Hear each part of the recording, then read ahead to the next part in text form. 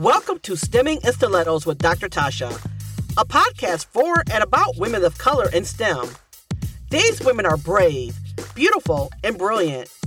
Their stories deserve and need to be heard. Their voice strong, their message clear, their experiences priceless. Now let's welcome this wonderful winning woman of color to the show.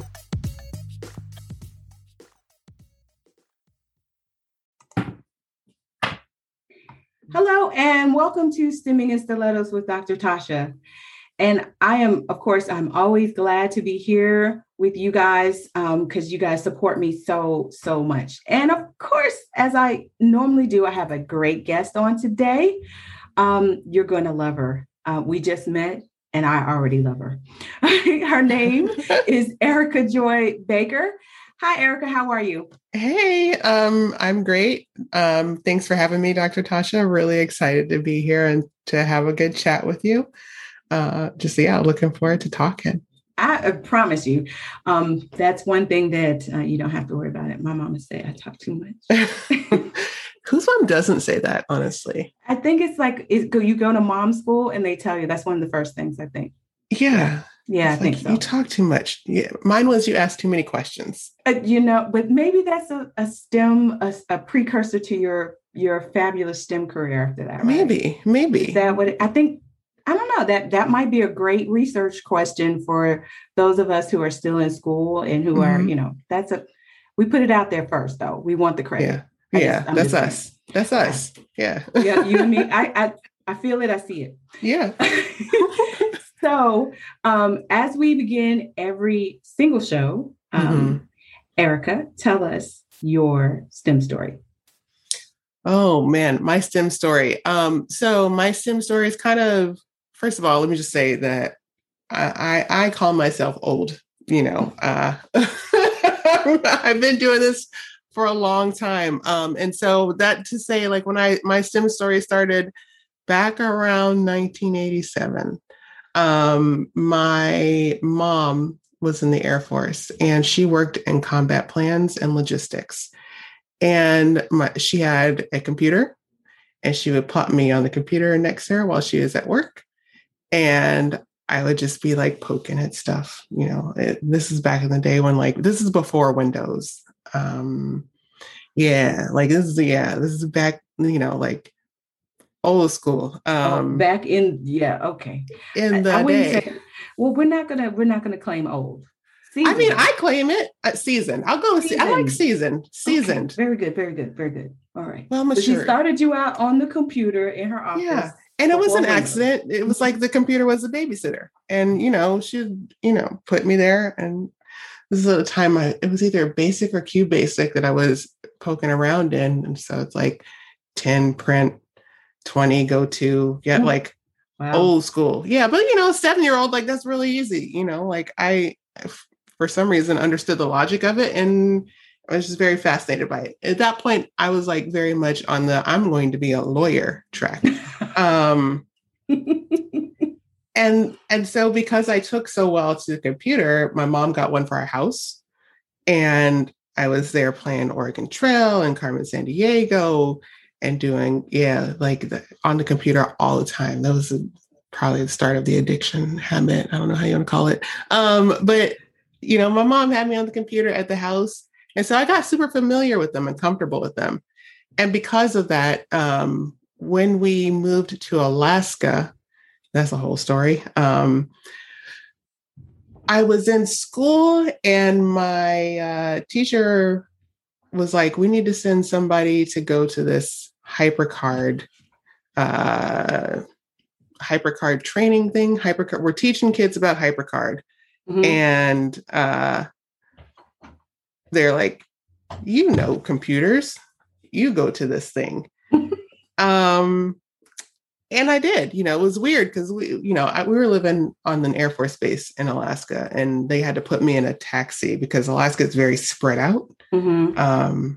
And so they put me in a taxi, my 10-year-old self. I don't think anybody would do that today. How old were you in a taxi by yourself? 10 years old in a taxi by myself. They put me in the taxi by myself and sent me off to this little thing.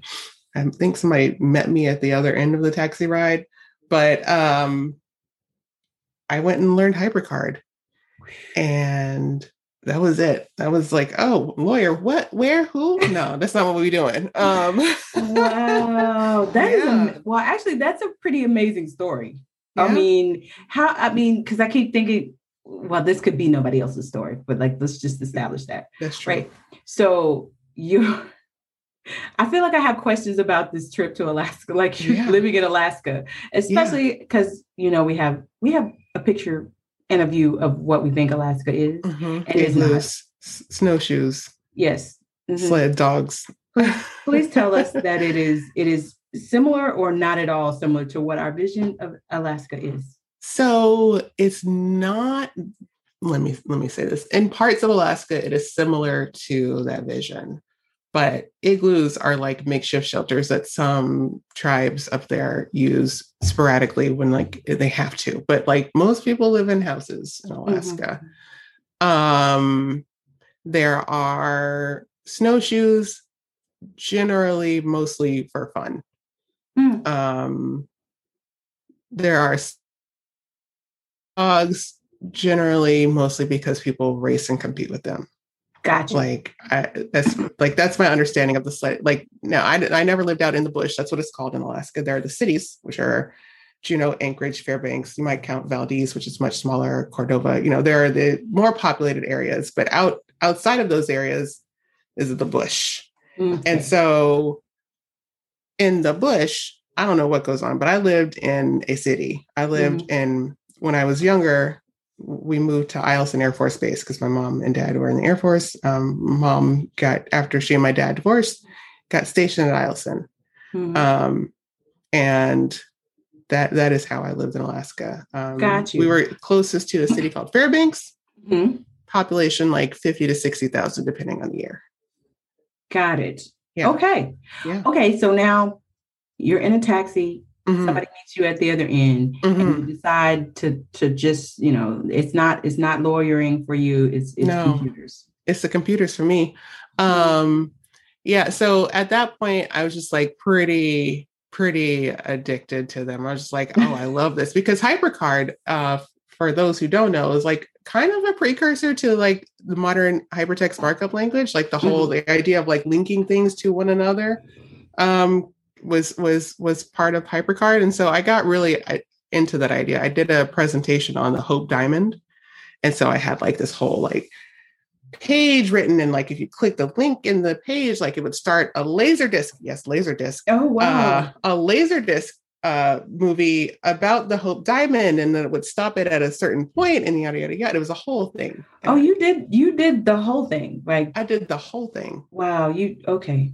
Yeah. Okay. Well, so when you say, because there's some people who say, yeah, I'm addicted, but no, I think you really mean that. Oh yeah. Like so after that, I was on a computer all the time. And like just doing like little kiddie stuff. There's a point where I learned about Gopher. Like we got a computer with a modem in it. And so I was on Gopher, like connecting to stuff, like researching stuff. Wow. Yeah. So you were doing, it's like you were doing data science before it was called data science. You were doing all that stuff, just doing all the things. All the things. I don't know if I'd call it data science. I was just doing like, I mean, when I say research, I mean like Gopher connected to library systems. And so I was like looking up like various, at that time I was living in Alaska, which is pretty isolated because it takes an 8-hour flight to get to anywhere from Alaska. So we're pretty isolated. Wow. And I had just my encyclopedias. I also wanted to say that I was like a voracious reader because I didn't have nothing else to do. Right. It's Alaska. It's negative 40 degrees in the winter. Like you ain't going outside. You ain't going outside to play. You sit in your house. Right. So I read books. Okay. And so I read all our encyclopedias and I wanted more. I can't tell you how much joy it brings me to note that I was not the only one who actually read the encyclopedias. It just brings me. Which ones did you have? Did you have the World Books or the Britannicas? No, we had the Britannicas. There you go. I had the World Books. Yeah, well, we can talk about the merits of both. Yeah. That's a whole nother. It's like the nerdy STEM queens on a whole new level. Yeah. But yeah, so so there are 4 of us in my family, and we all had, basically everybody took a letter and then you exchanged, and then so you got to the end, and it was it was required reading in our house. It wasn't so much required for us. I love that it was required for you. For us, it's just like my mom was like, she read too much. Read these encyclopedias over here. Get out of my face, Because I literally so I used to get in trouble for reading in the shower. Like I'd finish washing. I put my book on the ledge of the shower and I'd finish washing and rinsing off. And I would literally just stand in the shower. I pick up my book and stand in the water and read my book. I'm not actually mad at that. I mean, I don't go anywhere without a book. Like right now these days it's my Kindle. Yeah. And I don't mean just like the Kindle app on my phone. I have an actual Kindle. Yep. so that and it's so funny because I actually pick my purses to see, if my Kindle cannot fit in my purse, I do not get that purse.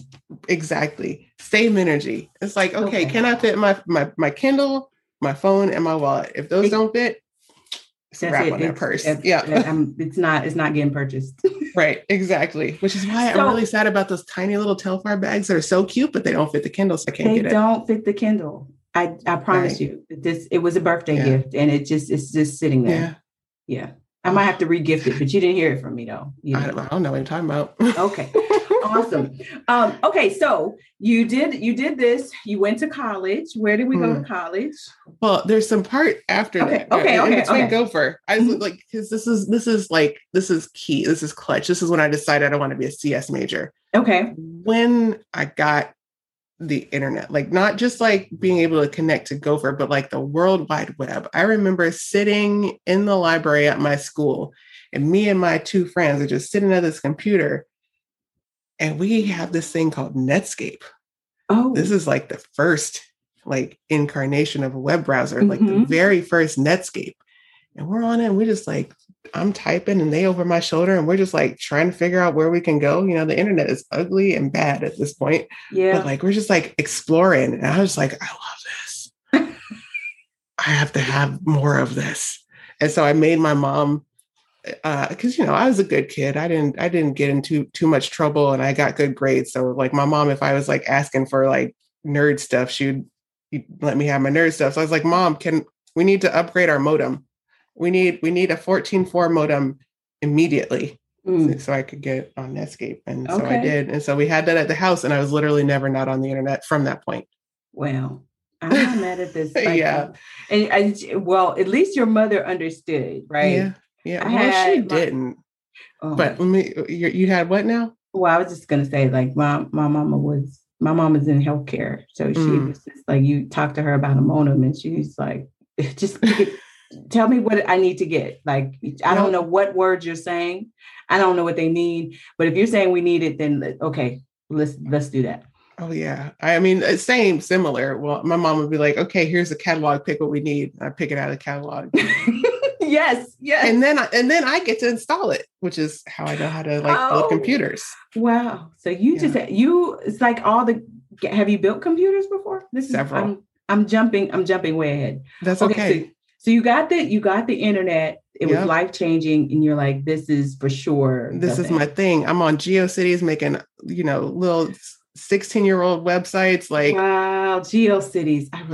Are we dating ourselves by remembering Netscape and GeoCities? Listen, I told you that I'm seasoned. So like, that's how I started. That's where I came from. Wow. Making GeoCities pages. I love this. I just love this. Yeah. Okay. So we decide this is the thing. This is my jam. This is who I am. This is me. Yeah. Going to classes in high school. Like, you were taking computer classes in high school? I mean, it wasn't a real class. Like I had a math teacher and Mr. Hackett, I will never forget him. He, bless his heart, got up early in the morning before school started for a not real class. Like all of us would come in at 0 hour, that's called, and we would program our calculators, TI-83s. Okay. And and there's like maybe 10 of us. And just like, in hindsight, I think that might be the nerdiest thing I ever did in my life was to go to school before school for no credit to program a calculator. That might be it. I think that's it. And so like that coupled with like doing the GeoCities stuff, like I was like, okay, I need to be a CS major. And so I did that for a minute. And I mean, for a hot minute, because when I went to college, University of Miami, Girl, you went across the world. Like what? I mean, we came from Miami to Alaska. That's why I wanted to go back. Well, you skipped that part. You went from Miami to Alaska, then from Alaska back to Miami. Uh-huh. Yeah. Whoa. Yeah, it was a lot of traveling.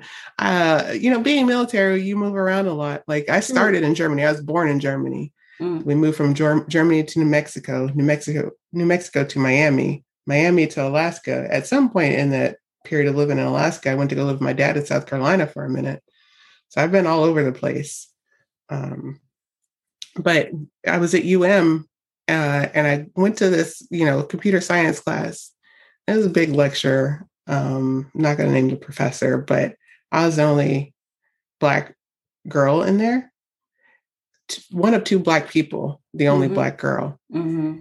And just the way that he treated me like I shouldn't have been there, that professor, I was so disheartened. And also like the lab assistants, it was just like, I felt so like, is this really for me? Like, this is like, they keep telling me it's not for me, and I'm a baby. Were they blatant with it? Where they were literally saying, hey, why are you here? Questions like, are you sure? And it's not, and for them, like, that's what they're used to. Like, they think I'm just in there, like, messing off, trying to get a science or math credit. And then this is like, I'm trying to make this my major, Right. And so it was just like, all right, well, I don't know. And so I was only at UM for a year, went back to Alaska, did the program again, seasoned, called microcomputer support. And I learned everything about how to be a sysadmin. And I got that associate's degree, and they're like, hey, so you need to do an internship. And I was like, all right, cool. And I did it at the university. And then at the end of the internship, they're like, so do you want to work full time? And I was like, how much? What you paying? And it was $40,000 a year. And at 20 years old, I had never seen that much money in my life. You 40 with 3 zeros after that. Today it's like, girl. But then it was just like, yes, please, thank you. And so that was the start of my career. Started at the University of Alaska statewide. Wow. Yeah. And so, okay. So there's so much to unpack there. Your experience at the University of Miami is all too familiar, especially for Black and brown girls. So unfortunately, just the microaggressions, the gaslighting, it's all sort of the norm. Because of course, I don't know if they have preconceived notions about what it is they think we can do and what our abilities are. Right. And those manifest and showcase themselves in ways that aren't positive or healthy for us. Right. And so, but I am glad that you were able to push forward in a different way. Right. Yeah. So, that route that obviously was not the route that you were meant to take. Right. So when you started at the University of Alaska, in this job, I'm excited for you. And it was a long time ago. It was an amazing first job, although again, it had its issues, right? Like I was the only Black woman in the building. And Alaska, for folks who don't know, is it can be somewhat conservative in some places.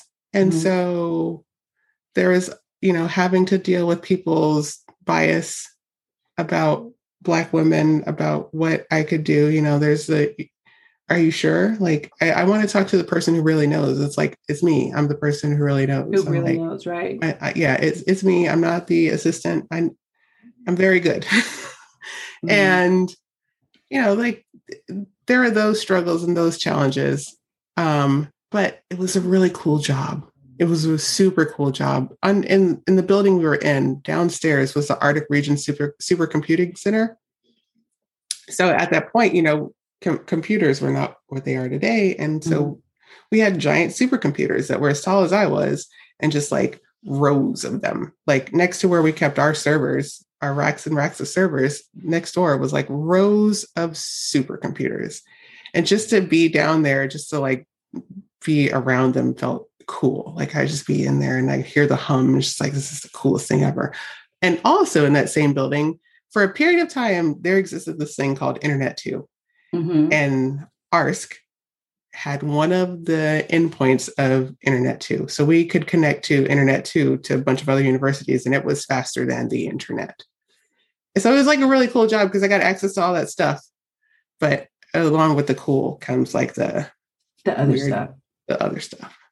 Yeah, stuff. I think that's, I mean, unfortunately, that's a part of a lot of women's stories, is that, we have to contend with, and especially minority women, where we have to deal with our identity on several levels, right? Yeah. So it's I'm a woman, but I'm also a minority woman. And I don't say but.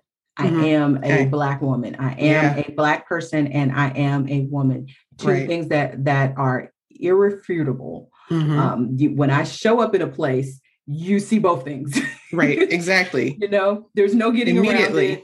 Yeah. You can't not see it. Right. And so having people to really, people have bungled this for many years, right? Just many, many years. And so if they're not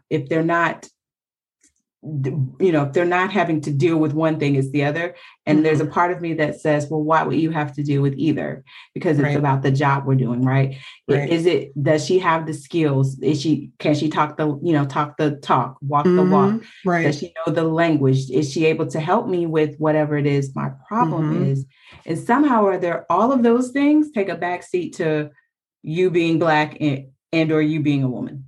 Right. I mean, because it's so baked into like their understanding of human beings. I'm reading right now Isabel Wilkerson's book called Caste. And she talks about in it how like, people are so accustomed to Black people in our society playing a certain role, right? Like being, they are like, for them, you are supposed to be this, at the bottom of the caste system. Right. And play into that and if you are not, it kind of breaks their brain a little bit. Like they gotta have, like, it causes pause. They're like, wait a second, I need to actually like think about this. I can't run on default. Right. And a question I like to ask people quite often is like, how many Black people did you grow up around? And it's like, not so many, sometimes like, there was that one kid in school, but we weren't friends, It's like, and how did you formulate your ideas and opinions about Black people? Where did they come from? And they have to like interrogate that a little bit. And it comes from watching the news, which, is skewed. Yep. Watching television, also skewed. Yes. Several like very skewed, like biased inputs that have built their viewpoint about what I am, who I am, and what I'm supposed to be doing. And then when you show up as yourself, and it is the opposite, or there's something that's off in their view about what, because they have that narrative in their mind, then and it's like, it's like there's something wrong with her. What's going on? She's not Claire Huxtable. Right. Well, she's not. One of my jobs, I'm not going to say what. I guess I can say, I'm going to fast forward a little bit. When I was working at Google, there is a period where I was like, we were about to release Google Notebook, like the company was. And Marissa Mayer had like talked about it publicly and whatever. But we hadn't released the product yet. And so at that point I messaged the guy who was head of like PR for Google at the time. It's like, hey, can I post about this? Right? Like, can I post screenshots about this now that we've talked about it publicly? He's like, yeah, sure, go ahead. I was like, okay, cool. And I went ahead and posted them. And the team working on it was mortified. They just freaked out. Like, we haven't launched this yet. You posted a screenshot, yada, yada, yada. It's a big deal. And like, they were about to, they got HR like on the phone with me. Like I was living in Atlanta at the time. It was 6:00 in the evening, my time, 3:00 West Coast time. But like, they had this person call me and he's like, well, you did this and that and third. I was like, yeah, this guy said it was okay. I was like, who? And I was like, this guy. And they had to like, look it up and well, who's that guy? And it's like, oh, he is the head of all of our, like, he goes and has meetings with the CEO. Like, he is the head of all our PR. Right. He says, okay. It's like, yeah, I'll forward you the email. Forward the email is fine. But like, I learned later that like, that was a call to fire me, which is funny.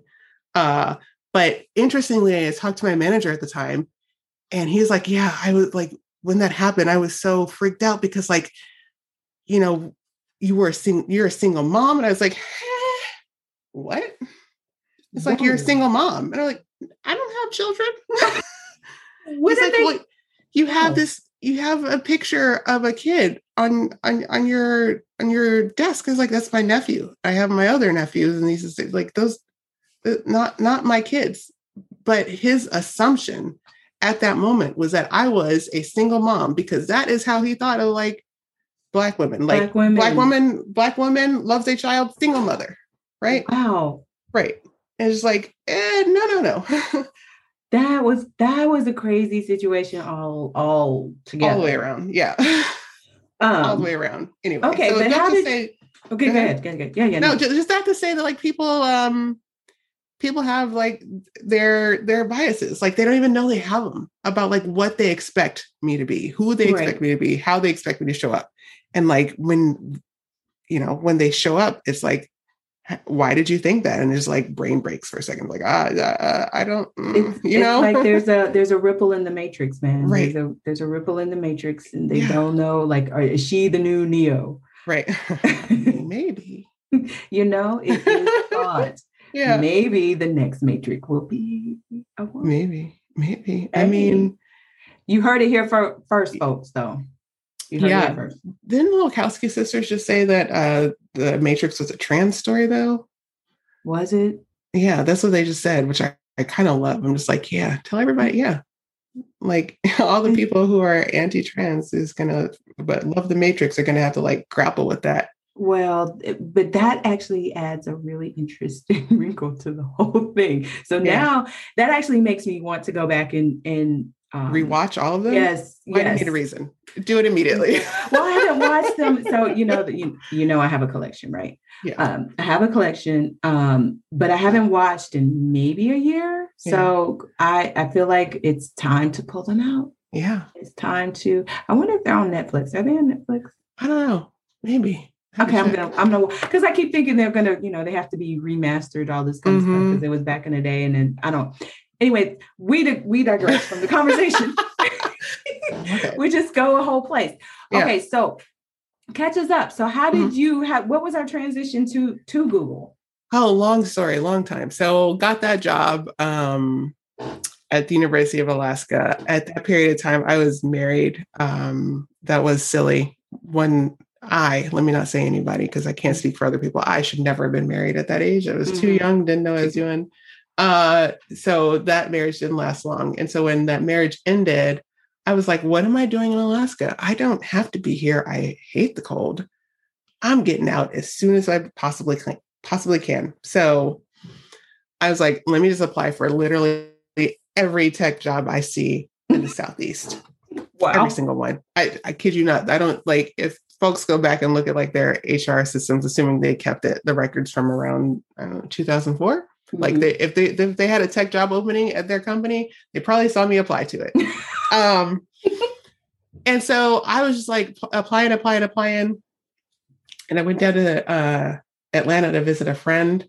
And like while I was there, I emailed the Home Depot recruiter and I was like, hey, just heads up, I'm in the area. I can come interview this week. You got me? And like he happened to be a Black man and he's like, all right, I got you. Because you can't, sometimes folks and companies look out. And so Yes. he was looking out. And so he like made it happen so I could come and like interview. Mhm. And I interviewed while I was in Atlanta. I flew home, and maybe a few days later, a week later, they're like, you got the job. When can you start? I was like, give me 3 weeks. Right. In Atlanta. The job was in Atlanta. In Atlanta, right. Yeah, at their headquarters. So I moved my whole self and my whole life in 3 weeks from Alaska to Atlanta, and started working at Home Depot's Network Operations Center. Wow. And I was there for a while, and then I started working at this company called Scientific Games and makes lottery tickets. Mm-hmm. And then while at Scientific Games, I was just like looking at this new thing called Craigslist. Oh,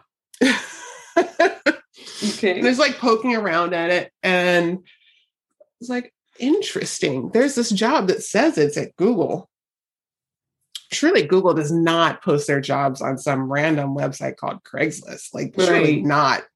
But I was like, let me just see what this actually is. And so I used one of my like burner email addresses, like a fake email address that I didn't really care about. And I applied to the job. And the whole time, up until like I interviewed in New York, I thought it was a scam. I was like, this is not real. This is not really Google. Like, I went to have one on-site interview in Atlanta, and I was like, okay, maybe like I got business cards that say Google on it. It might be real, but like, and so I get to New York, and I'm in like the Google building in New York interviewing. I'm like, okay, this is real. Put on your game face, Joy. And I went in there and I like nailed my interviews and got the job at Google. Wow. Yeah. I wasn't doing engineering at that point. I was doing, they called it IT field technician, which is basically in the Atlanta office is like anything that plugs into the wall, they want you to like work on. So I did a combination of like desktop support and also like networking, because all of Google's offices were like networked together. And we had these things called OIBs, offices in a box. And so I'd have to go and like work on that. And anyway, there was a whole lot of stuff happening in the Atlanta office while I was there. And I really loved it. And I'd be in Atlanta to this day, except for I had a coworker who said some pretty horrible things to me. And I learned later, like after everything had like, shaken out, like I ended up moving to New York because my boss was like, well, you can either deal with it or you can transfer to New York. And so I transferred to New York. But I learned later that like maybe that was like him saying horrible thing was like a side effect of medication he was on. I don't know, but he was pretty not okay to me. Wow. Saying things like, "Oh, I bet your boyfriend beats you." Yeah, like, whoa, yeah, like things that you just do not say to a coworker ever. Wow. Anyone, period, but definitely not your coworker. And so I was there for a year. Then I transferred to the New York office, and I was in New York for a year. And then I remembered that I do not like cold, and New York has snow. Right. And I was like, all right, I'm out. I'm going to Mountain View. And so I moved to California and worked at the Mountain View office and did that for 7 years. So as at Google for a total of 9 years. And I was in the Mountain View office for about 7. Wow. Yeah. Wow. Yeah. So you've had, okay. So it seems to me that you've had some experiences where either your race or your ethnicity or your gender has been brought up as a particular point. Yep. Or you definitely had to deal with stereotypes. You had to deal with microaggressions. You've had to deal with aggressions. Just aggressions, the macro aggressions. The macroaggressions, yeah. And it didn't deter your love for tech in any way. No, because like again, addiction is a thing. I don't know. I don't want to make a joke about addiction, but I really love tech. I super just loved computers, and I don't think there was anything that's going to stop me from working on them. And so I had that for me. There's a lot of folks who like, I don't know if I would do like if I would tell somebody who came to me in that same position and was like, all this is going on. If I would tell them to stay, I don't know if I would. But I did just because it was so much fun to me, and like it was what I wanted to do all my life. But also wrapped up in that is like, I'm gonna get a little deep here. Mm-hmm. It's like this. I was the achiever in the family, right? Mm-hmm. I was the one who, parents bragged about. I mean, they bragged about all the kids, but like, oh, my daughter works at Google. My mom would love to tell people that. Yeah, my baby girl works at Google. And so there is that in it, and also there's like the thing where like in the U.S. a lot of Black people, I don't want to say all, but a lot of Black people don't have generational wealth.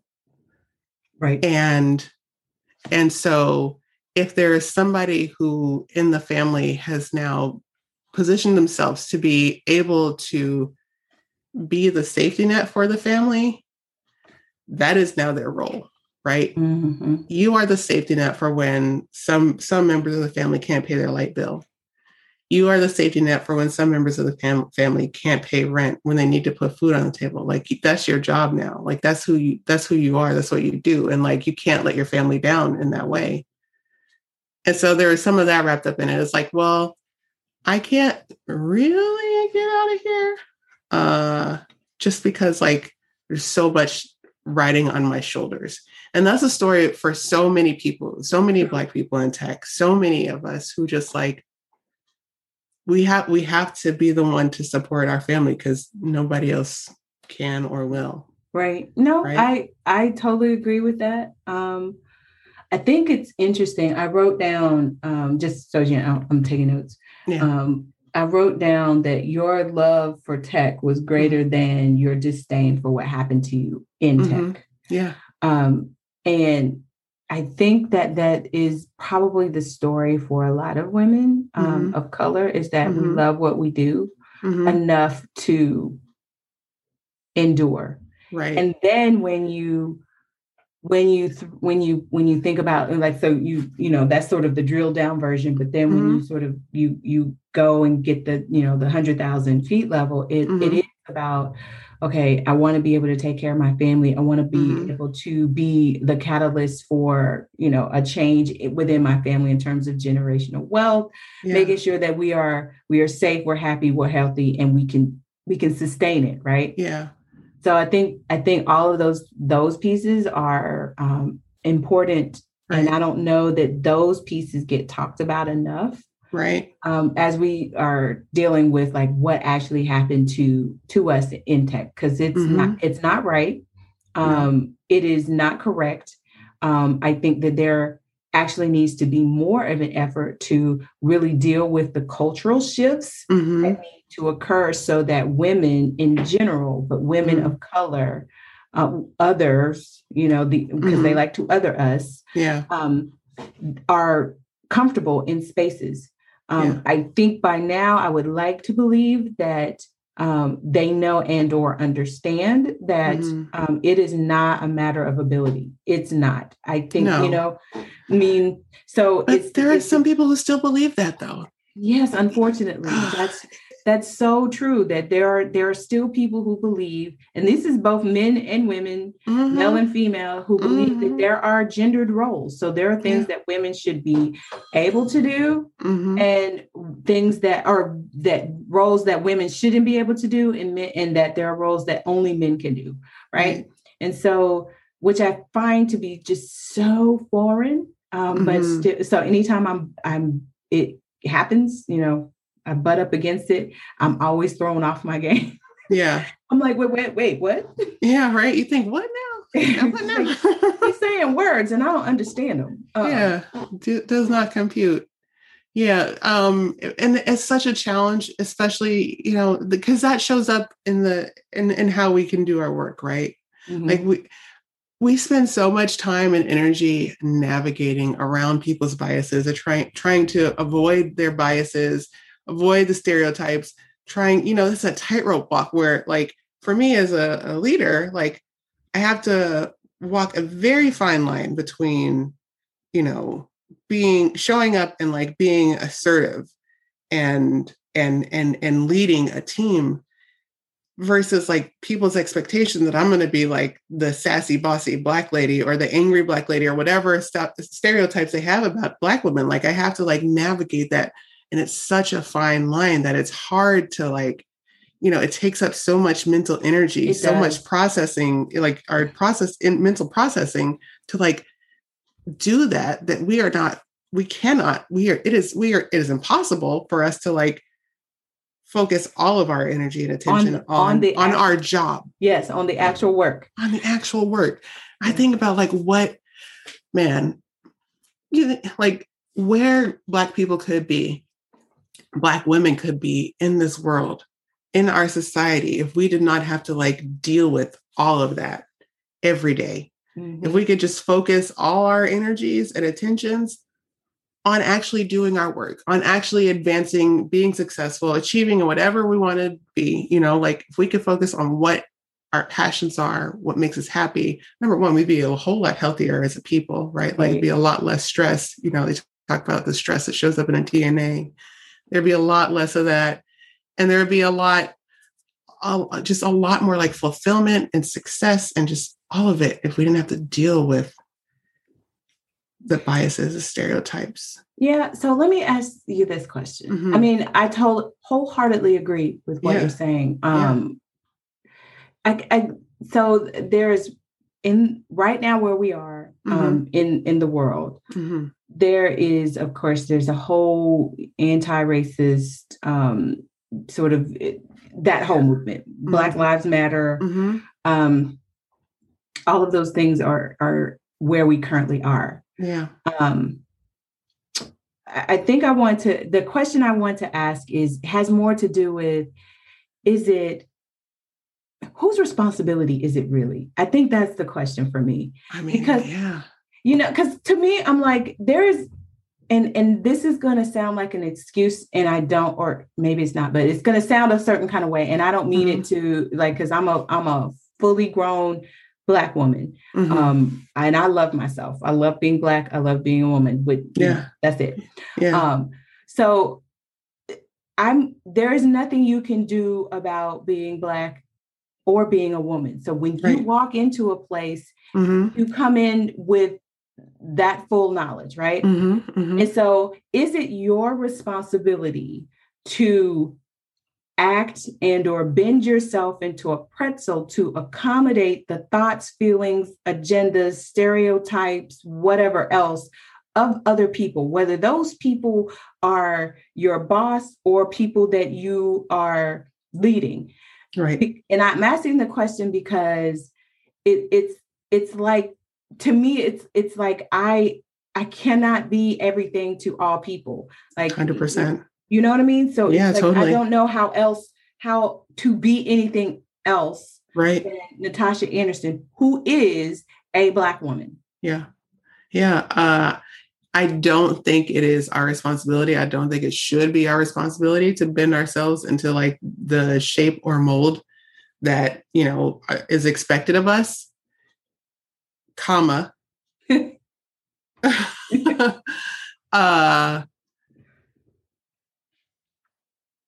There's a thing we had a saying we had at Google. Someone did something. It's like, that's a career limiting move, right? And I think if like, because of the world we live in, like you can choose to bend yourself or you can choose to limit your career, right? And that's a sad dichotomy. I want to call it, like, I wish it was a false dichotomy, but like, that's the reality of the world we live in right now. Yeah. I think it's like, and I don't want to have to do that. I honestly like, and this is why I'm so passionate about the diversity, equity, inclusion, and belonging work that I've done so much in the tech industry. It's just like, it is extremely important to me that those systems be changed. And let me just say, it is not my job to do that work, right? Like, I didn't break this system. I am not the controller of the system, right? I am not the of the group that has power in the system. I would hope that that group does the work, but until they pick it up and start doing that work, taking ownership of that, I want to continue to do what I can, like at my level, I have some level of power, Right. I want to do what I can to sort of like change the system, and not for me, because I know like things don't change that quickly. Right. I want to change it for the people coming behind me. Right. So they don't have to deal with this. I have a niece who very much like wants to be just like TT when she grows up. I want her to not have to deal with what I deal with when she gets here. That's exactly right. That's what I'm on, right? And so like, I want to like, engage people in the idea that this is something that needs to be addressed, and B, also like help them understand how to get it, like how to do it, how to change the system, help them like shift their mindset such that they know that the system doesn't have to be this way. Because a lot of people get stuck in like, well, it's been like this all time.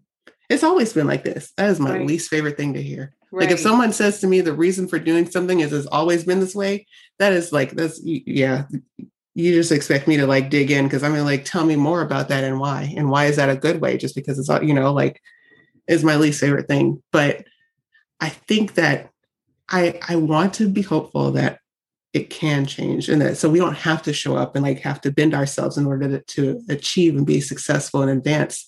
We can come in and like, people now say, oh, bring your whole self to work. They don't really mean that. They don't. They mean bring your work self to work. Mm-hmm. But I hope that we can get to a place where we can bring our whole selves to work. Yeah. We don't have to bend.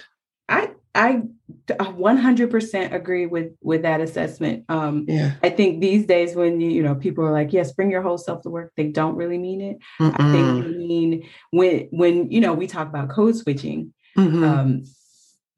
I think that and I can only speak for Black folks. I think we've taken that to a whole nother level, because code switching is not just the language we use when we're around Caucasian people. Mm-hmm. It is a whole attitude, a whole look, a whole persona that we put on when we enter buildings.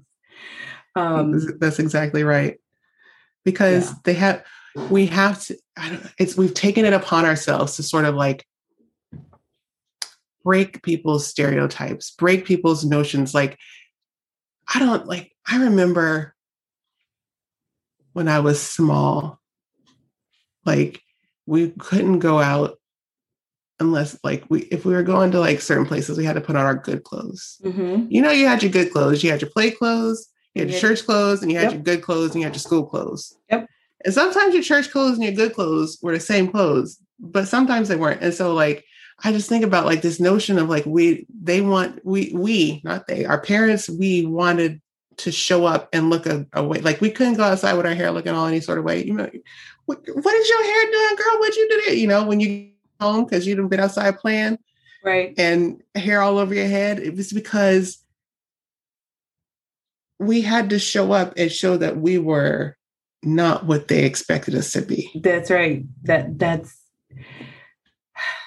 right. So much in there. Yeah. That's why I took that breath. It's just like, there's a lot to that. And so when we're thinking about it in terms of being a Black woman in tech, it's all of that rolled into like, this is what I do every day. Right. So to me, it's like when Black women are saying they're tired, when Black women are saying that they're utterly exhausted, I don't have the mental capacity to deal with that. Like, I totally understand it, because we have had to, I won't even say they, I'll say we. I was in engineering, and it's the same.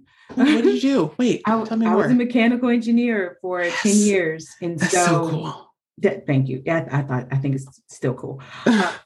But so totally understand walking in the spaces and being the first and only, understand that, people were telling me, like, there's no role for you here. The questions that it's almost like you got the job, but you were still being interviewed like days and weeks, months, years later.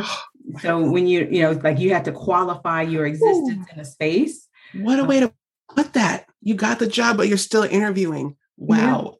Yeah. Ooh, I'm glad I got therapy today because I'm going to talk about that one in therapy. Wow. Wow. Got the job, but you still interview. You better say it, Dr. Tasha. Yes. Wow. Yeah. I get it. I get it. Which is the reason why this podcast exists at all. Is because I know our stories are important for just that very reason. Like, you're TT, I too am TT. And so my nieces and my nephews, I don't want this for them. Right. I don't, they are brilliant. They are smart. They're beautiful. They are into tech. They're into all things, all these things they want to do. I don't want this experience for them. I don't want it for them. Yeah. So I'm doing my small part, right? Small or large, okay, whatever. Right. I'm doing my part to make sure that we are making a difference in that conversation. Same. And so that's the work. Yeah, I mean go ahead. Which does lead me to Olay. Yeah, that's what I was about to say. Like, okay, that's the whole reason why I agreed to do the Olay thing, right? Like, I'm a computer nerd, right? Like, and when I'm not a computer nerd, like I do genealogy, I'm a nerd. And like, usually I'm behind a camera, right? Like I got a whole collection of cameras. I like to take pictures. And usually I'm behind a camera taking pictures. So when Olay reached out and was like, how about being in front of the camera? I was like, are you sure? Okay, but are you sure? Because like that is not, that's not my lane. I like to type things and I like to type things and sometimes take pictures. And so, but the reason I wanted to do it is because I am super like when they told me about like the mission, right? Like face the STEM gap. Is how they call it. It's like trying to like reduce that gap, trying to show young girls what it looks like. Like you can be a woman and still be an engineer of any sort. Right. Be a Black woman, a woman of any color and be an engineer of any sort. Right. And I was like, I can't not do this. Right. Like this is what it's about for me, is like making sure that the young girls coming behind me know that this is for them, that they too can be in engineering. Because, for a lot of time, I think like if you watch TV, you did not see any Black women doing those like engineering, computer science roles. If we had a character on television, it was the sassy best friend. Yep, we had the sidekick. Yeah, the sidekick. If we were sassy or we were magical or we were both, right? Like we'd solve all your problems and wrap it up in 30 minutes, done. But never did we see them in like, in the roles of like being software engineers, being, like chemists, mechanical engineers, right? We didn't see us in those roles.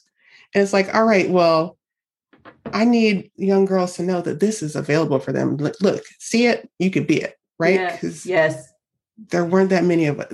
You and I happen to be like, just so dedicated, so nerdy,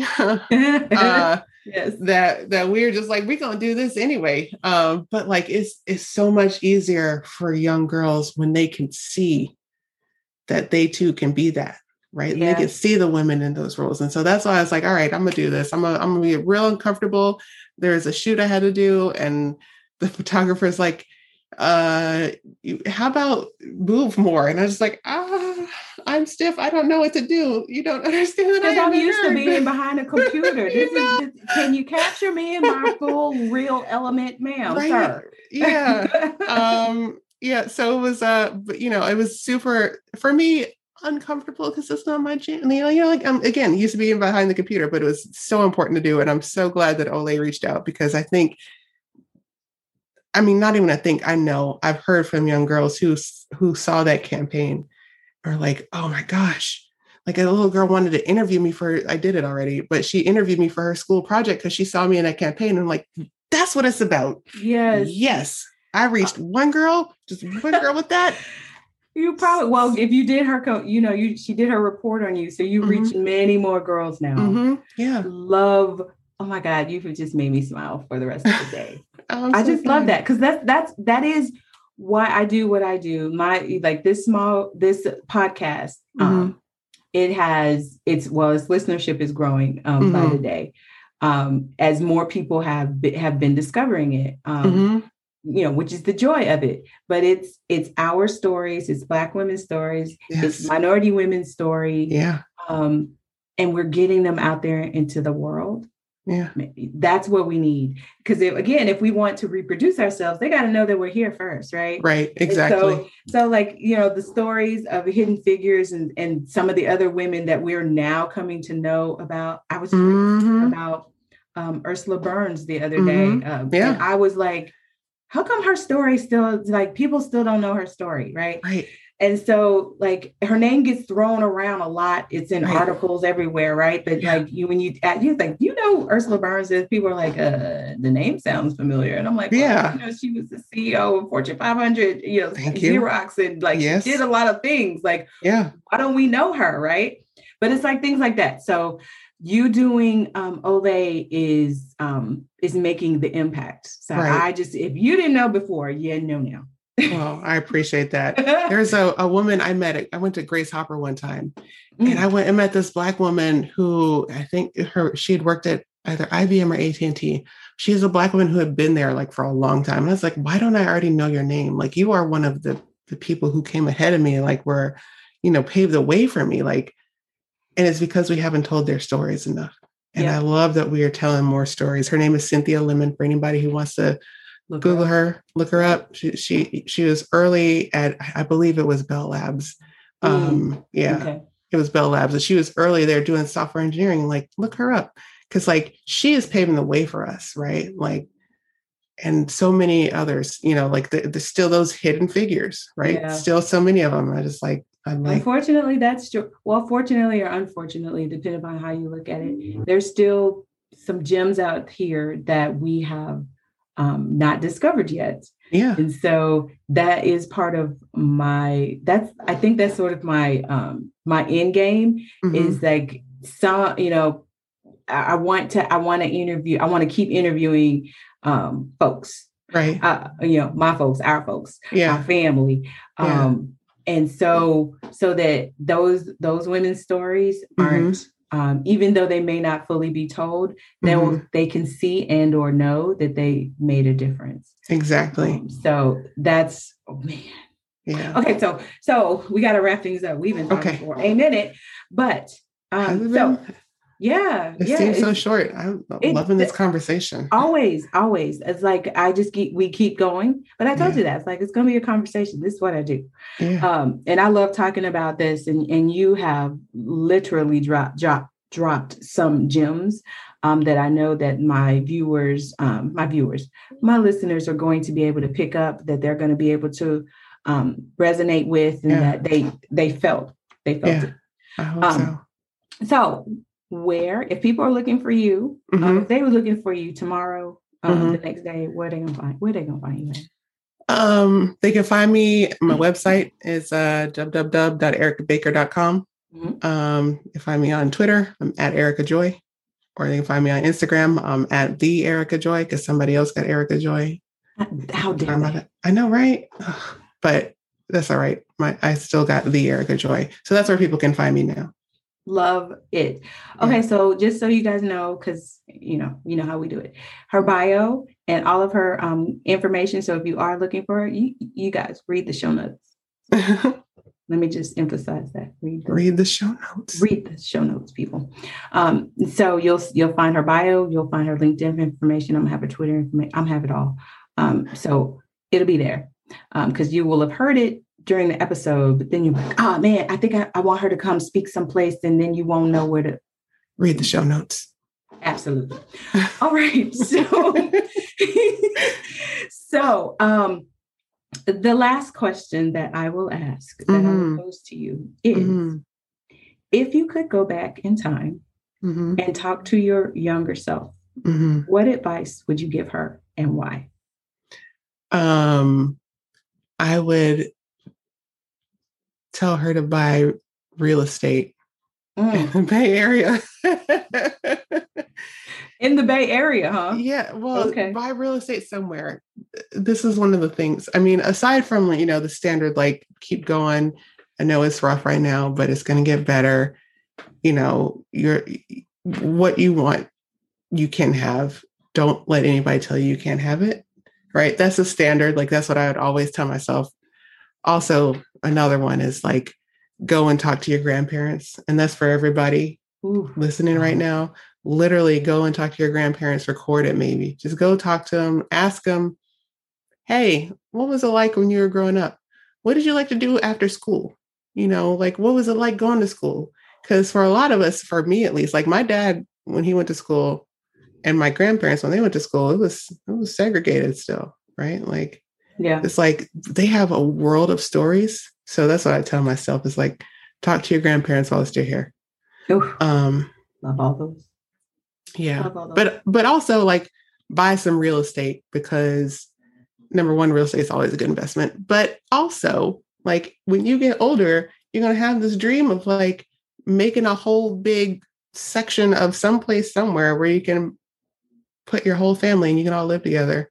Oh, now that's actually true. Yeah. Yeah. It's actually true. So yes, I love this idea. So keep going. It gets better. Talk to your elders, and then buy real estate. A lot of it. Buy real estate. I mean, just even if you don't do anything with it, you can sell it and it will mature. But also, like, you're going to want to put all your family in one place so y'all can all be together. So the cousins can grow up together. So you can have your own separate houses, but still be close by one another. Right. I love this. Build a community for yourself, because having community is going to be so important as you are. Now that right there, that's a drop the mic moment. So we will leave it there. All right. I do want to thank you for just agreeing to be a guest on the show today, for dropping nuggets, just all sorts of big, profound nuggets, and for just the conversation today. I've loved every bit of it. So thank you. Ditto. I fully enjoyed it. Thank you so much for having me. I really enjoyed it. I'm so glad we got a chance to talk. This is just, I'll tell you more about this later, but, like, I'm just really, really excited to be here. Really excited to talk to you. Really excited, just like we had this opportunity. So thank you. I appreciate it. Oh, thank you. Thank you so much. Yeah, all right. To the listening audience, you guys, this one I already know is going to, this one's going to be special. I feel like this is one of those ones you're going to have to listen to multiple times to really pick up and get all of the nuggets. And I don't say that because I really want you to listen multiple times. I mean, I do, but because it was just so good. So as we do every time, I really want you guys to keep yourselves safe and keep yourselves well till we meet again. Thank you for listening to this episode of Stemming in Stilettos. Please check out the show notes to get additional information about today's guest or today's topic. You can find the podcast on every major podcast platform. You can find additional information about Dr. Tasha at www.drtasha.com. Thanks again, and don't forget to tune in every Tuesday for the latest episode of Stemming in Stilettos.